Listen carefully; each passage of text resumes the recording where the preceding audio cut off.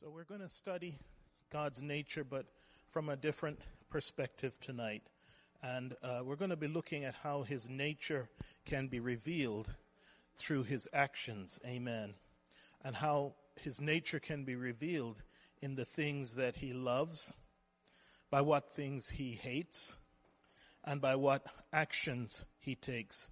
As we start to study this, we will be able to understand God's nature from a more practical point of view.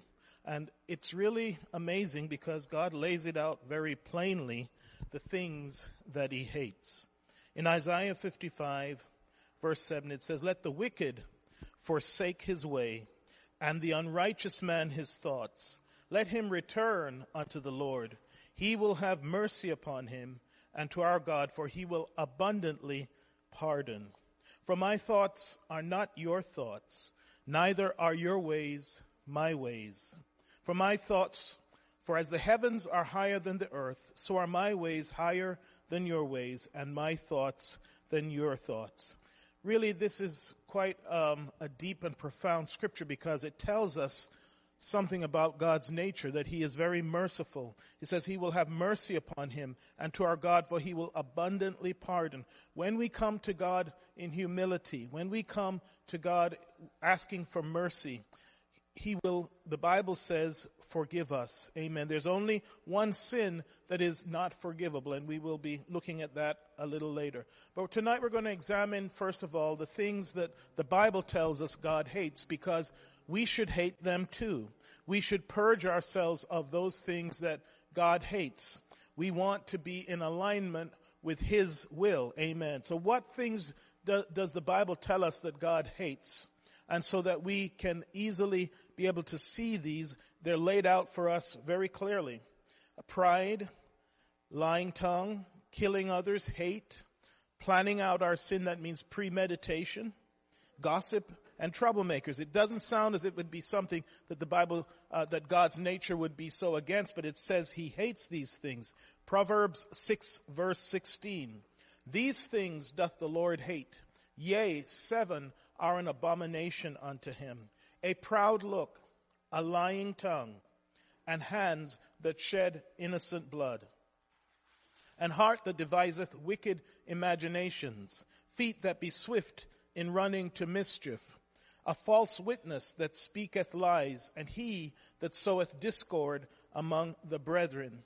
You know, that number is significant because, of course, 6 is the number of a man. And God lays out some things that the Bible explicitly tells us are an abomination to him. Yea, 7 are an abomination to him. And he lays them out for us to understand. And as I've said before, sometimes things like pride are such stealthy sins that we don't even realize we have them. Amen. We're going to look at some of these in detail. Let's start with a proud look. And probably one of the best examples in Scripture is of King Nebuchadnezzar. We find that after he had conquered Israel and all the surrounding nations, and he was at peace, he had built up this beautiful city of Babylon with huge walls that was, so wide that chariots could run at the top. One day he came out on his balcony and he folded his arms and he looked at the great and beautiful city of Babylon. And he gave himself glory. "Is not this great Babylon that I have built for the house of the kingdom, by the might of my power and for the honor of my majesty?" You know, he didn't even realize at that point that he was taking glory for himself. He didn't understand that God had allowed him to capture the Jews. It wasn't something that he had done by himself. It was something that God had allowed to use him as a form of punishment. Verse 31 says, "While the word was in the king's mouth, there fell a voice from heaven saying, O King Nebuchadnezzar, to thee it is spoken, the kingdom is departed from thee." The interesting thing about this is the year before, he had been warned by Daniel that this may happen. He had had a dream and he told Daniel, and Daniel explained to him that this dream was a warning about pride. God will many times give us warnings before we fall into that trap. But he did not listen.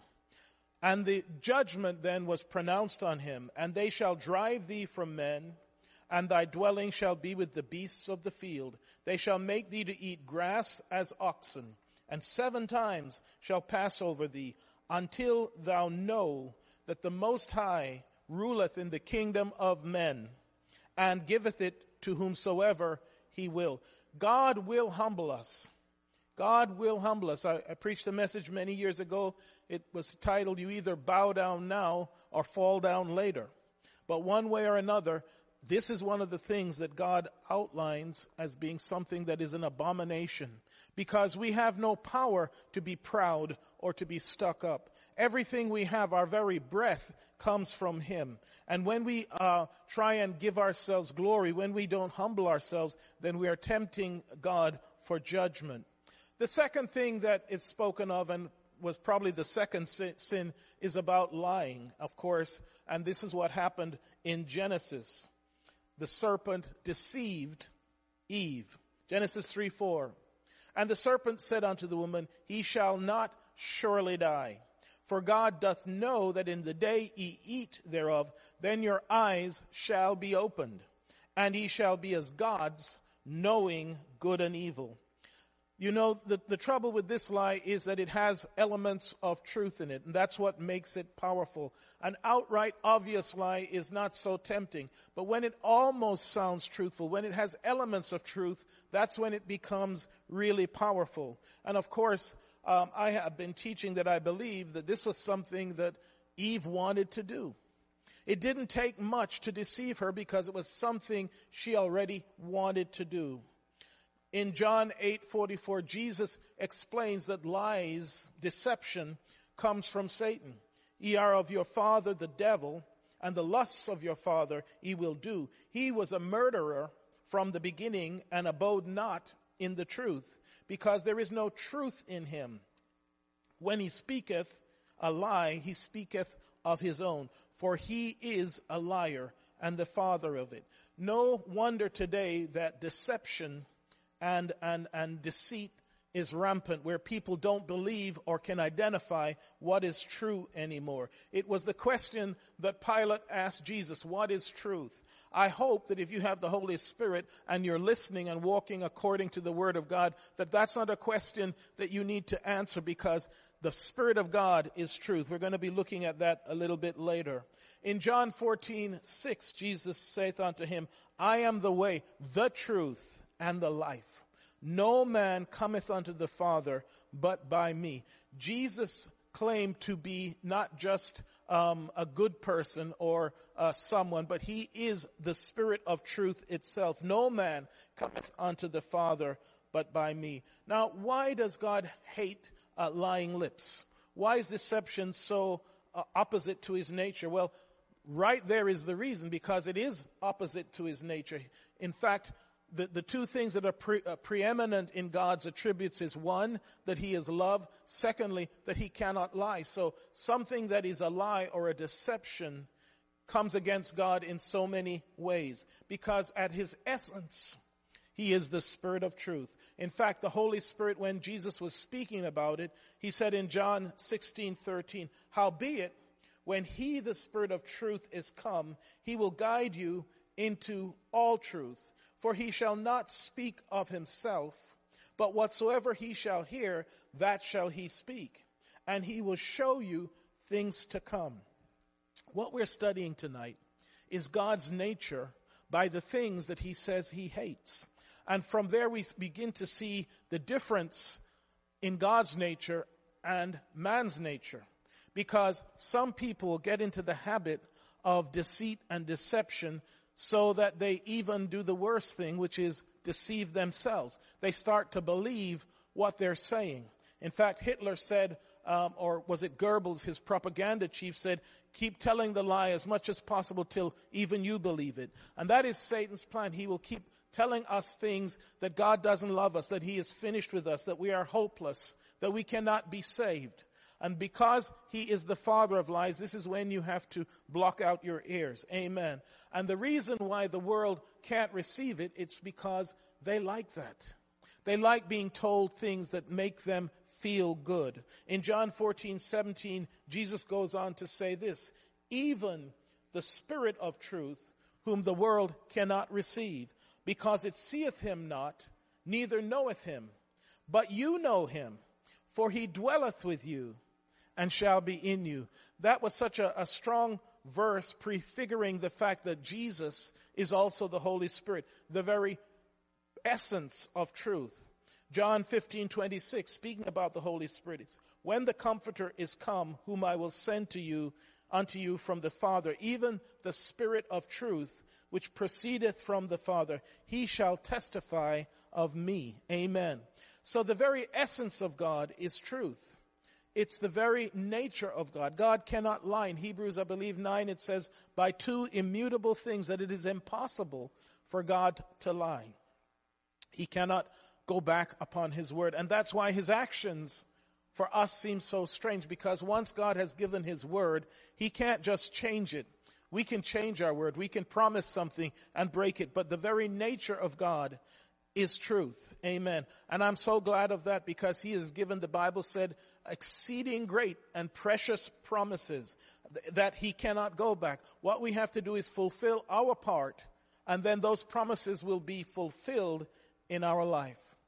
The other thing that Jesus, or the Bible, I should say, makes mention that God hates is hands that shed innocent blood. Innocent blood. We see this happen, of course, many times in the Bible, but maybe one of the best examples of that was when King Herod decided he would kill all the children in his kingdom that were up to 2 years old, because he wanted to make sure that he had killed the Messiah. Of course, he was no doubt demonically inspired. Matthew 2, verse 16.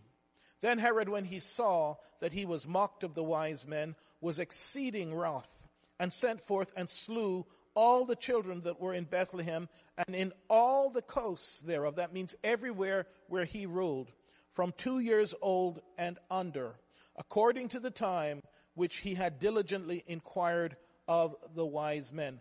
God created us not to shed innocent blood. Amen. Now, when we are in a defensive situation, that's not innocent blood. We have the right to defend ourselves if we are attacked. But we have no right to go and just kill someone or babies that are innocent. Amen. Exodus 1:15. We see that Satan, though, always wants to shed innocent blood. In Exodus 1:15, Pharaoh, the new Pharaoh, commanded the midwives to commit genocide on the Hebrews. In Exodus 1:15, and the king of Egypt spake to the Hebrew midwives, of which the name was one was Shiphrah, and the other Puah. And he said, when ye do the office of a midwife to the Hebrew women, and see them upon the stools, if it be a son, then he shall kill him. But if it be a daughter, then he shall live. Little did he know he was pronouncing the eventual judgment that would come upon Egypt. He was the one who came up with the judgment of killing the firstborn, of killing all the male children. Hands that shed innocent blood. God is not happy with that. But we see with nearly every one of these sins, there was the possibility for mercy. We look at David. He killed Uriah. That was certainly innocent blood. And yet God had mercy upon him. We're going to look at that a little bit more, because there is a sin where God will not have mercy. The other thing that he speaks about is a heart that devises wicked imaginations, wicked plots, wicked schemes. And probably another great example of that was Jezebel, who had married the king of Israel, whose name was Ahab. So she wrote letters in Ahab's name, and you know the story. He saw his neighbor Naboth having this beautiful vineyard, and he wanted it. But he could not legally get it. So his wife devised a wicked imagination, a way to tell lies and to steal the property. And so she sent letters unto the elders and to the nobles that were in his city dwelling with Naboth. And she wrote in the letters saying, proclaim a fast and set Naboth on high among the people. She did something to try and fool him, to make him think everything was okay, that he was going to be celebrated, that he was going to be the honored guest after this fast. And set 2 men, sons of Belial, before him to bear witness against him, saying, Thou didst blaspheme God and the king, and then carry him out and stone him that he may die. This is a heart that devises wicked imaginations. But you know what the Bible says? Whatsoever a man or woman, for that matter, sows, that shall he also reap. And you know the end of Jezebel. In the end, she was thrown out of the window, and the dogs licked up her blood. Don't think that you can get away with doing an abomination and without repentance and thinking that God has forgotten it. No, he will not. The Bible says, whatsoever a man soweth, that shall he also reap. That's why we want to be sowing some good seed, some good word, some good deeds. Hallelujah. Some things that will please God. What we're looking at tonight are some of the things that God hates, because this shows us his nature, his perfection. If God hates these things, we ought to as well. Amen. Now, this is one that you may think is so innocent. Why would God be so upset about that? But he says, feet that be swift in running to mischief. Feet that be swift in running to mischief. To sow discord, to gossip, to plant false stories, to even plant real stories. But if they don't have any virtue, the Bible says that we're not to think about those things. 1 Peter 4:15 says, But let none of you suffer as a murderer, or as a thief, or as an evildoer, or as a busybody in other men's matters. I tell people, you have to work out your own salvation with fear and trembling, not somebody else's salvation. You can't do that. You have to work out your own salvation. In Luke 6:41, he says, Why beholdest the mote that is in thy brother's eye? Why are you looking at the little thing that's in his eye when you've got a whole big beam sticking out of yours? But perceivest not the beam that is in thine own eye? It's amazing how so many times we get critical of others, but yet we cannot see ourselves, how we appear, how maybe proud or arrogant we may be. In fact, Luke 6:42 says, Either how canst thou say to thy brother, Brother, let me pull out the mote that is in thine eye, when thou thyself beholdest not the beam that is in thine own eye? Thou hypocrite! Cast out first the beam out of thine own eye, then shalt thou see clearly to pull out the mote that is in thy brother's eye.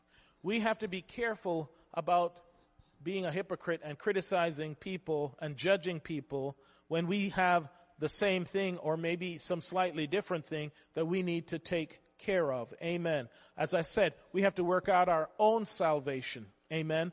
I don't have time for someone else's salvation. I have to make sure my own salvation. Yes, I will pray for them. Yes, I will encourage them. Yes, I will keep them in my prayers. I will lift them up. But I'm not going to be there to beat them up, because I am not the one that died for them. I didn't hang on Calvary. What I can do is encourage them to love God, to do the right thing. Amen. Amen. The next thing he says is a false witness that speaketh lies. Now, some of these may sound the same, but no, they're slightly different. Mark 14, verse 57. We see this happen to Jesus himself. They could not find anything to really accuse him of, so they brought false witnesses. And there arose certain and bare false witness against him, saying, We heard him say, I will destroy this temple that is made with hands, and within 3 days I will build another made without hands. But neither so did their witness agree together. So in fact, the witnesses that they brought didn't always agree in their accusations. So technically, they should not have been able to convict Jesus of anything.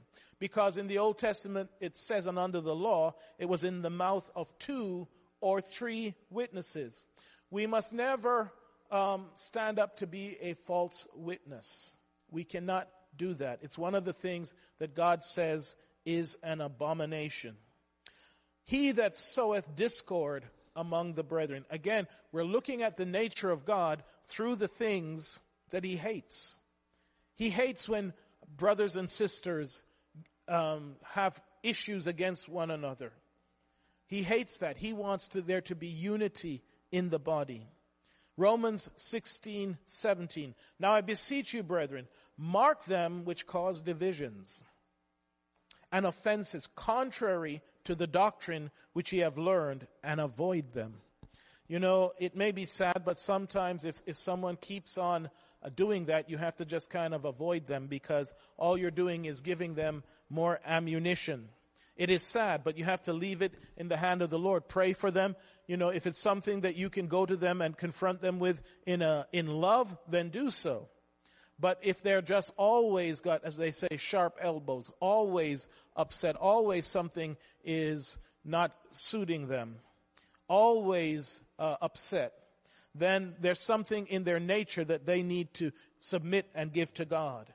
Verse 18 says, for they that are such serve not our Lord Jesus Christ, but their own belly, their own lust, their own self-satisfaction. It's because I'm not happy, I'm going to make you unhappy. It says, and by good words and fair speeches deceive the hearts of the simple. Just spreading a little rumor. Oh, pastor didn't shake my hand, or this sister didn't come and ask me to do this or that. That's spreading discord. What we need to do is to show love. Amen. For all you know, that person just forgot. Amen. We have to be willing to give grace because we want grace. Without being willing to give grace, we shan't get grace. The Bible says, blessed are the peacemakers, for they shall be called the children of God. Blessed are the merciful, for they shall obtain mercy. Now, that set of 7 that is described in Proverbs, and it's divided into 6, and then a 7th one, are the things that the Bible explicitly says are an abomination to God. But there are also other sins that can cause the second death. Things that the Bible calls out that will lead us to the lake of fire. So we're going to look at that. In Revelation 21, verse 8, it says, but the fearful. Wow. Fearful? What does that mean? Well, it's really speaking about faithless. It's when you don't trust, you have fear. It's speaking about not trusting God. If you don't trust God, He can do nothing for you. The fearful, and then the unbelieving. That means someone who is presented with truth and rejects it. What is God going to do? If you're given truth and you don't want to believe it, there's not much more God can do. He's not going to force you to accept Him. The abominable, that is the headline for the 7 sins that we talked about. Murderers, that seems obvious. That means someone who killed someone without a cause, with just malice, or for their own fleshly desires, or for hate, or for enmity. The immoral, right? That means someone who is breaking God's laws as far as morality. It says murderers, whoremongers, and sorcerers, and idolaters, and all liars. Amen. Sorcerers, the workers of the occult, people who try to contact fallen beings, who try to work with familiar spirits. In other words, they really sold their soul to the devil. Because the Bible tells us that people who do this without repentance, this is what's going to happen in Revelation 22:15. For without are dogs and sorcerers and whoremongers and murderers and idolaters and whosoever loveth and maketh a lie. What does that mean, whosoever loveth and maketh a lie? It means someone who loves doing sin, who is enjoying it, who has no conscience, who has no regrets, really just revels in their sinfulness and in being deceitful. This will lead you to the lake of fire. The Bible calls it the second death. Amen. That's what's going to happen if we go down that path. These are all things that the Bible says God hates, that God has no room for in His kingdom. Amen. Now, all of these are sins that can cause the second death. That means cast into the lake of fire. But there is a sin that is an unforgivable sin. All of these sins that we've done so far, for the most part, if someone were to turn, if someone were to change, if someone were to repent, we have so many examples in Scripture of people who did very, very wicked, abominable things. and yet God had mercy. That's also part of his nature. As the very first scripture I read, it said that he would be merciful. Yes, those things are an abomination, but when someone genuinely repents, when someone humbles themselves, when they come to their senses, as in the case of the prodigal son, we saw that the father was ready to forgive, to hide his mess, to cover him up, to put on the ring of sonship. But there is a sin, there is a place we can get to, where, as the Bible says in Hebrews, we have crucified the Lord afresh. And in that scripture it says, there remaineth then no more sacrifice for sin. In the Old Testament, there were sins that were unforgivable. As we've taught before, there were sins against your fellow man. You could lie, you could cheat, you could even kill. And you could get forgiveness because that was against your fellow man. There was a trespass offering. You had to confess. You had to either run to the city of refuge. You could stay there until the high priest died, and then you could have your freedom. There was a mechanism to be forgiven or delivered out of some of these things in the Old Testament. Again, this shows God's nature, that yes, he is a God of justice. Yes, he's a God of perfection, but he's also, thank be to heaven, a God of mercy and a God of grace. There were ways you could escape. But there was one sin, even in the Old Testament, and it continues to this day, that is not forgivable. It's a sin unto death. And it's really pretty simple and straightforward to define. But in the Old Testament, it was a direct, premeditated sin against God directly. If you premeditatedly sinned, knowing it was wrong and it was a sin against God, there was no sin offering you could bring. There was no burnt offering you could bring. There was no remediation. You would be cut off, as the scripture says, from your people. You would die an unrighteous death. In the New Testament, it becomes much clearer what this sin is. And we're going to look at the example that Jesus had in Matthew 12 and 31. And again, this is telling us and shedding light on God's nature. Matthew 12:31. Wherefore, this is Jesus, wherefore I say unto you, all manner of sin and blasphemy shall be forgiven unto men, but the blasphemy against the Holy Ghost shall not be forgiven unto men.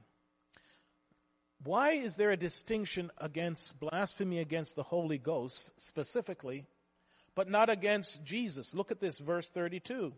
And whosoever speaketh a word against the Son of Man, it shall be forgiven him. But whosoever speaketh against the Holy Ghost, and I put Spirit of truth there, it shall not be forgiven him, neither in this world, neither in the world to come. Now that's a very serious thing that Jesus said, that you could commit a sin against the Holy Spirit that would not be forgiven. Why is there a distinction? Well, the easiest way to understand it is that in the Old Testament you could be forgiven with the trespass offering if you trespassed against your fellow man, if you confessed and if you brought restoration, and if you restored what you had stolen, or if you had hurt someone, you would have to give them compensation. So that was a sin against your fellow man. And you see, Jesus now becomes our fellow man. So he says, if you can speak against me, it can be forgiven. It can be, but the Holy Spirit, it cannot. Why? Because the Holy Spirit is the essence of truth. That is the reason. It's the essence of what God is. And if you are against truth, there is no compromise on that. In the example that Jesus said this, he had just cast out some demons out of some people, and the Pharisees watching said he did it by Beelzebub. Now, they knew that that was not true. Jesus knew they knew it was not true. Yet they made a confession with their mouth that was against revealed truth. So again, it's like trying to wake up someone who is pretending to be asleep. You can't do it. They spoke against the Spirit of truth. knowing what they were saying was a lie. Therefore, they made a choice with knowledge. When you make a choice with knowledge against the Spirit of truth, it's a very dangerous thing, because what it means, you have chosen to reject the essence of what God is. It's not an easy sin to commit, because first of all, you have had to know truth to reject it. That means people who sinned ignorantly, Paul says he winked at their ignorance because they did not know. Jesus on the cross said about the soldiers, Father, forgive them, because they don't know what they're doing. Pilate, he said, what is truth? He was not sure. He knew something was special about this man, but he didn't have the conviction. He did not know. So this kind of sin can only happen when someone absolutely knows the truth, but they choose consciously to reject it. And that's why it is unforgivable. Let's look at it some more. John chapter 8, verse 24. Because this also reveals the nature of God, that he is the essence of truth. He is the very essence of truth. And when God has come into your lives, the Bible says, there remaineth no more sacrifice for sin for those who have tasted the gift. If you have tasted the gift of the Holy Spirit and you reject it after knowing it to be true, that's a very dangerous place, because you are rejecting consciously the King of Kings, the Lord of Lords. John 8:24 says, I said therefore unto you that ye shall die in your sins. For if you believe not that I am he, ye shall die in your sins. Then said they unto him, Who art thou? And Jesus saith unto them, Even the same that I said unto you from the beginning.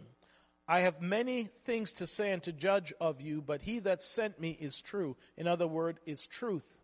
And I speak to the world those things which I have heard of him. That's why Jesus says he is the way, the truth, and the life. He is the way to God. He is the essence of truth in the Holy Spirit. And he's also the thing, the life that resurrects us when he comes back. This is the reason and the essence of why God destroyed the world in Noah's time. The Bible tells us they became willingly ignorant. In other words, they denied the truth of what had happened. They all knew the creation. They all absolutely knew the truth of it. There was no evolution theory, because down to the 7th generation, there was Adam. There was Adam, down to the 7th generation. Up to 10 million people could have talked with Adam. There was no, I'm not sure if that's real or if it's a myth, because there he was. There was the unbroken chain of grandparents all the way back to Adam.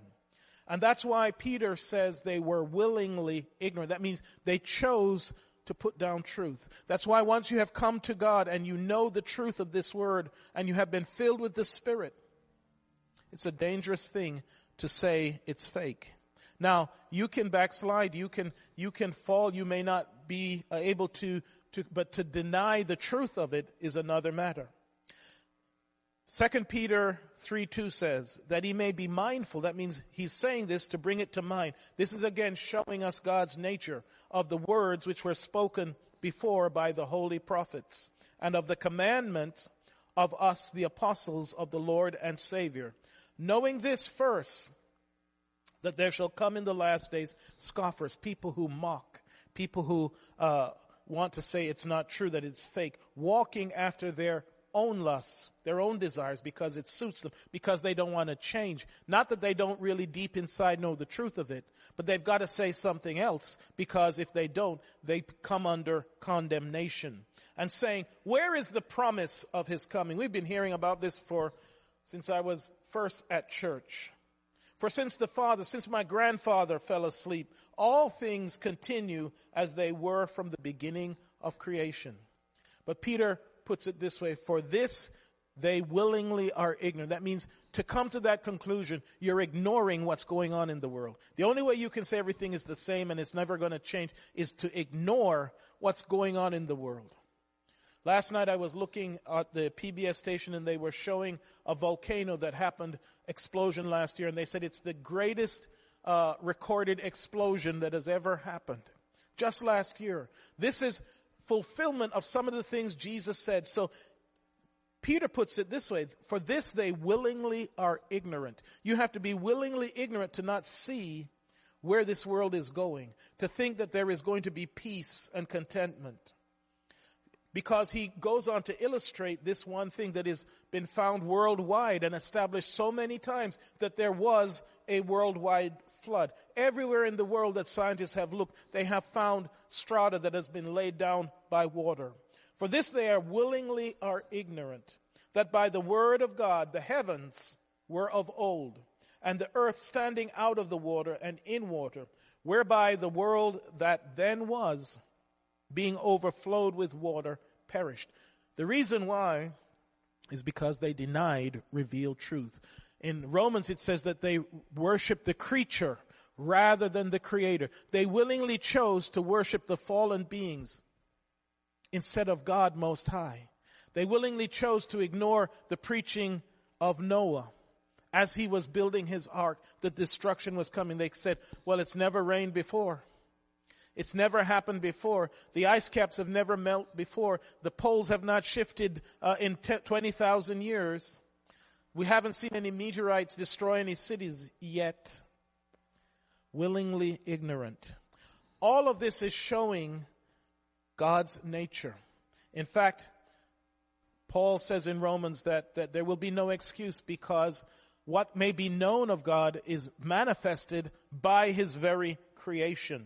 Romans 1:25, here's the scripture, who changed the truth of God into a lie, worshipped and served the creature more than the Creator, who is blessed forever. Amen.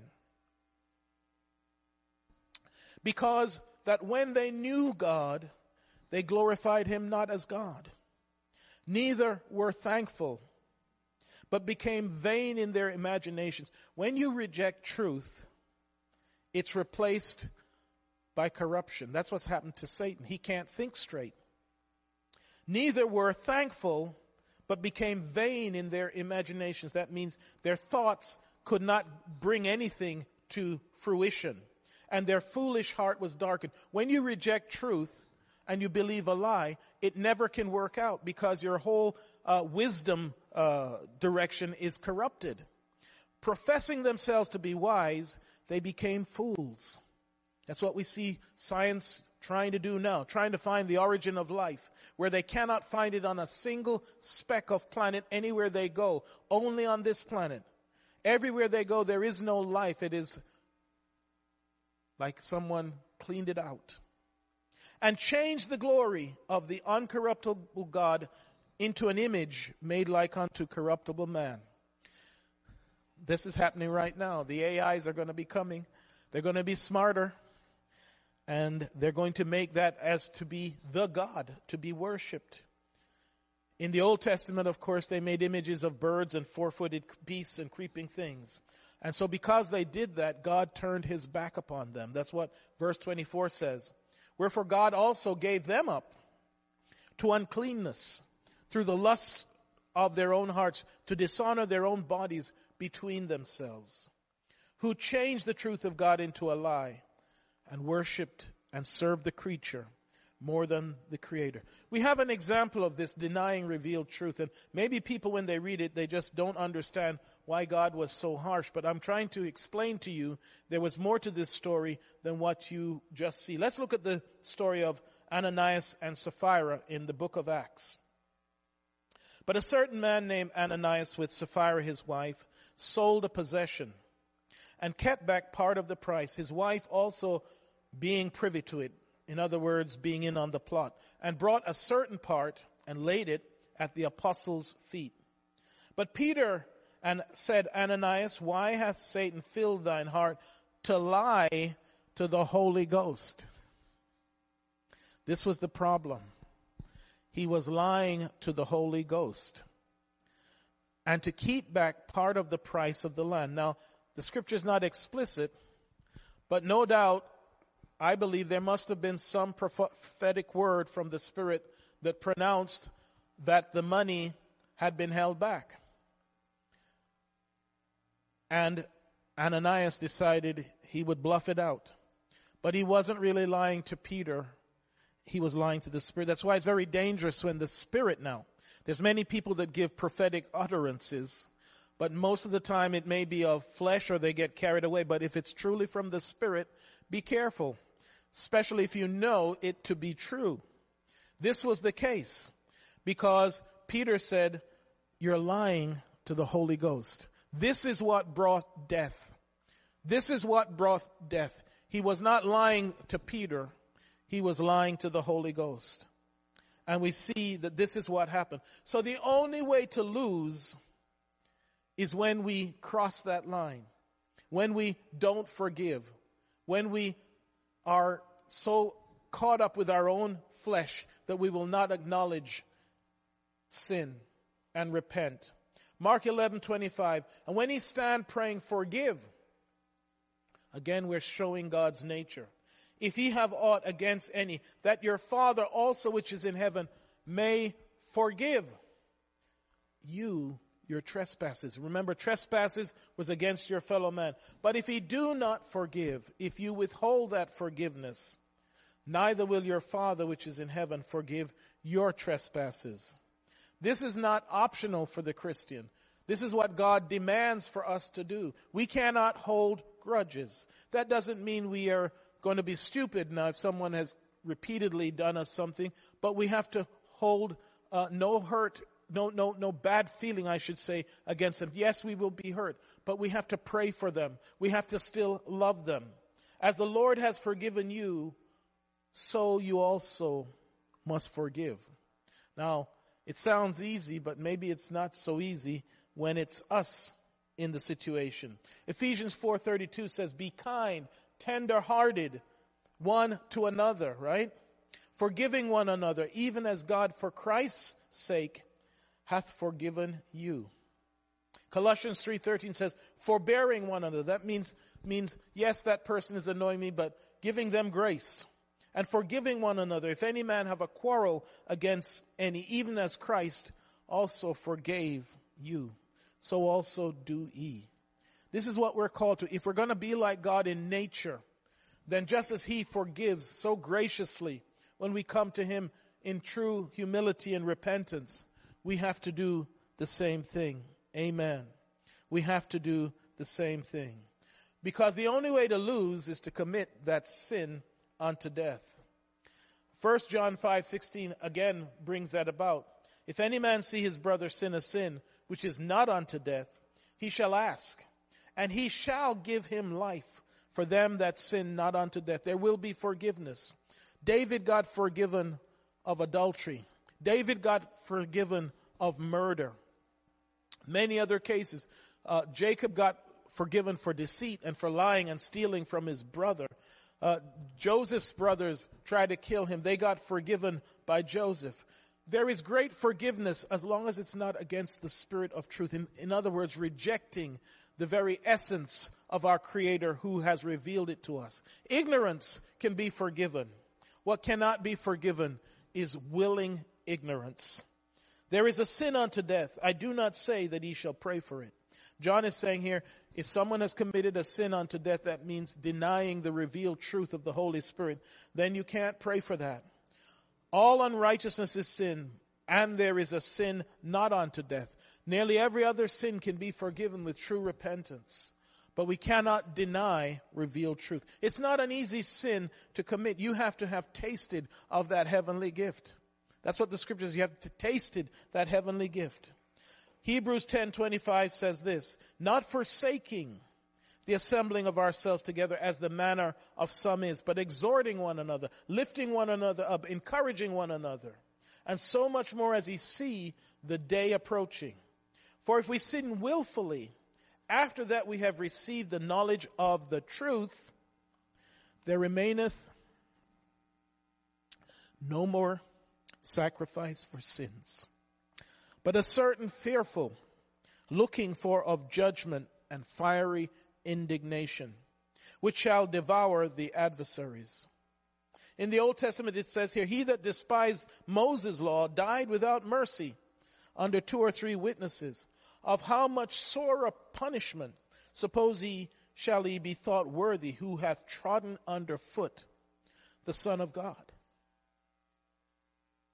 and hath counted the blood of the covenant, wherewith he was sanctified, an unholy thing, and hath done despite unto the Spirit of grace. May I never cross that line. May you never cross that line, because that is rejection of God's essence itself. The only way to lose is to reject revealed truth. Hebrews 6:4 goes on and explains, for it is impossible for those who were once enlightened, in other words, have come to the truth, understood it, believed it, seen miracles, knew the truth, and have tasted the heavenly gift and were made partakers of the Holy Ghost. It's impossible. And have tasted the good word of God and the powers of the world to come, if they shall fall away, to renew them again unto repentance, seeing they crucified to themselves the Son of God afresh and put him to an open shame. Now, this is not speaking about someone who does some sin, a backslider. It's speaking of someone who verbally and makes a choice and say it's not true. That was all fake. It's not a matter of just committing a sin and not coming to church or not coming to church for years, but it's denying the truth of what you received. That is the problem. Denying the truth. In other words, killing the Spirit of Christ in you. If they shall fall away, to renew them again to repentance, seeing they crucify to themselves the Son of God afresh and put him to an open shame. Remember, Moses was only to strike the rock once. When he struck the rock the second time, it caused him not to enter into the promised land. We cannot strike the rock twice. Amen. We have to trust that God is with us. Hebrews 10:39 says this, but we are not of them that draw back unto perdition. That means unto loss, unto destruction, but of them that believe in the saving of the soul. Romans 8:11, but if the Spirit of him that raised up Jesus Christ from the dead dwell in you, he that raised up Christ from the dead shall also quicken your mortal bodies. Amen. By his Spirit that dwelleth in you. Amen. This is the lesson today, that we have to make sure, amen, that all the things that God hates, that we hate. That if there's anything that we are doing that is not pleasing to him, that we can come to a throne of grace. We can get mercy. What we can't do is deny revealed truth. We can't be willingly ignorant, but we have to come boldly to that throne of grace. The Bible says there to obtain mercy. Amen. Wherever you are tonight, you can obtain mercy. God's grace is full and overflowing. We are still in our day of atonement. We can still be delivered. We can still, at this time, call upon the name of the Lord for mercy. David did. He wrote, create in me a clean heart, O Lord, and renew a right spirit within me. He received forgiveness. He received grace. And you can too. Hallelujah. Let's bow our hearts as we close this Bible study. Father, we thank you tonight for your goodness and your grace. Lord, help us to draw near, hallelujah, with a conscience sprinkled with your blood, oh God, that we can come to appreciate all that you have done, your love and your grace. Pour it upon us, oh God. Help us to be witnesses, oh God, of your mercy, Lord God, an example of your blessing. We give you the praise and the glory in Jesus' name. Hallelujah.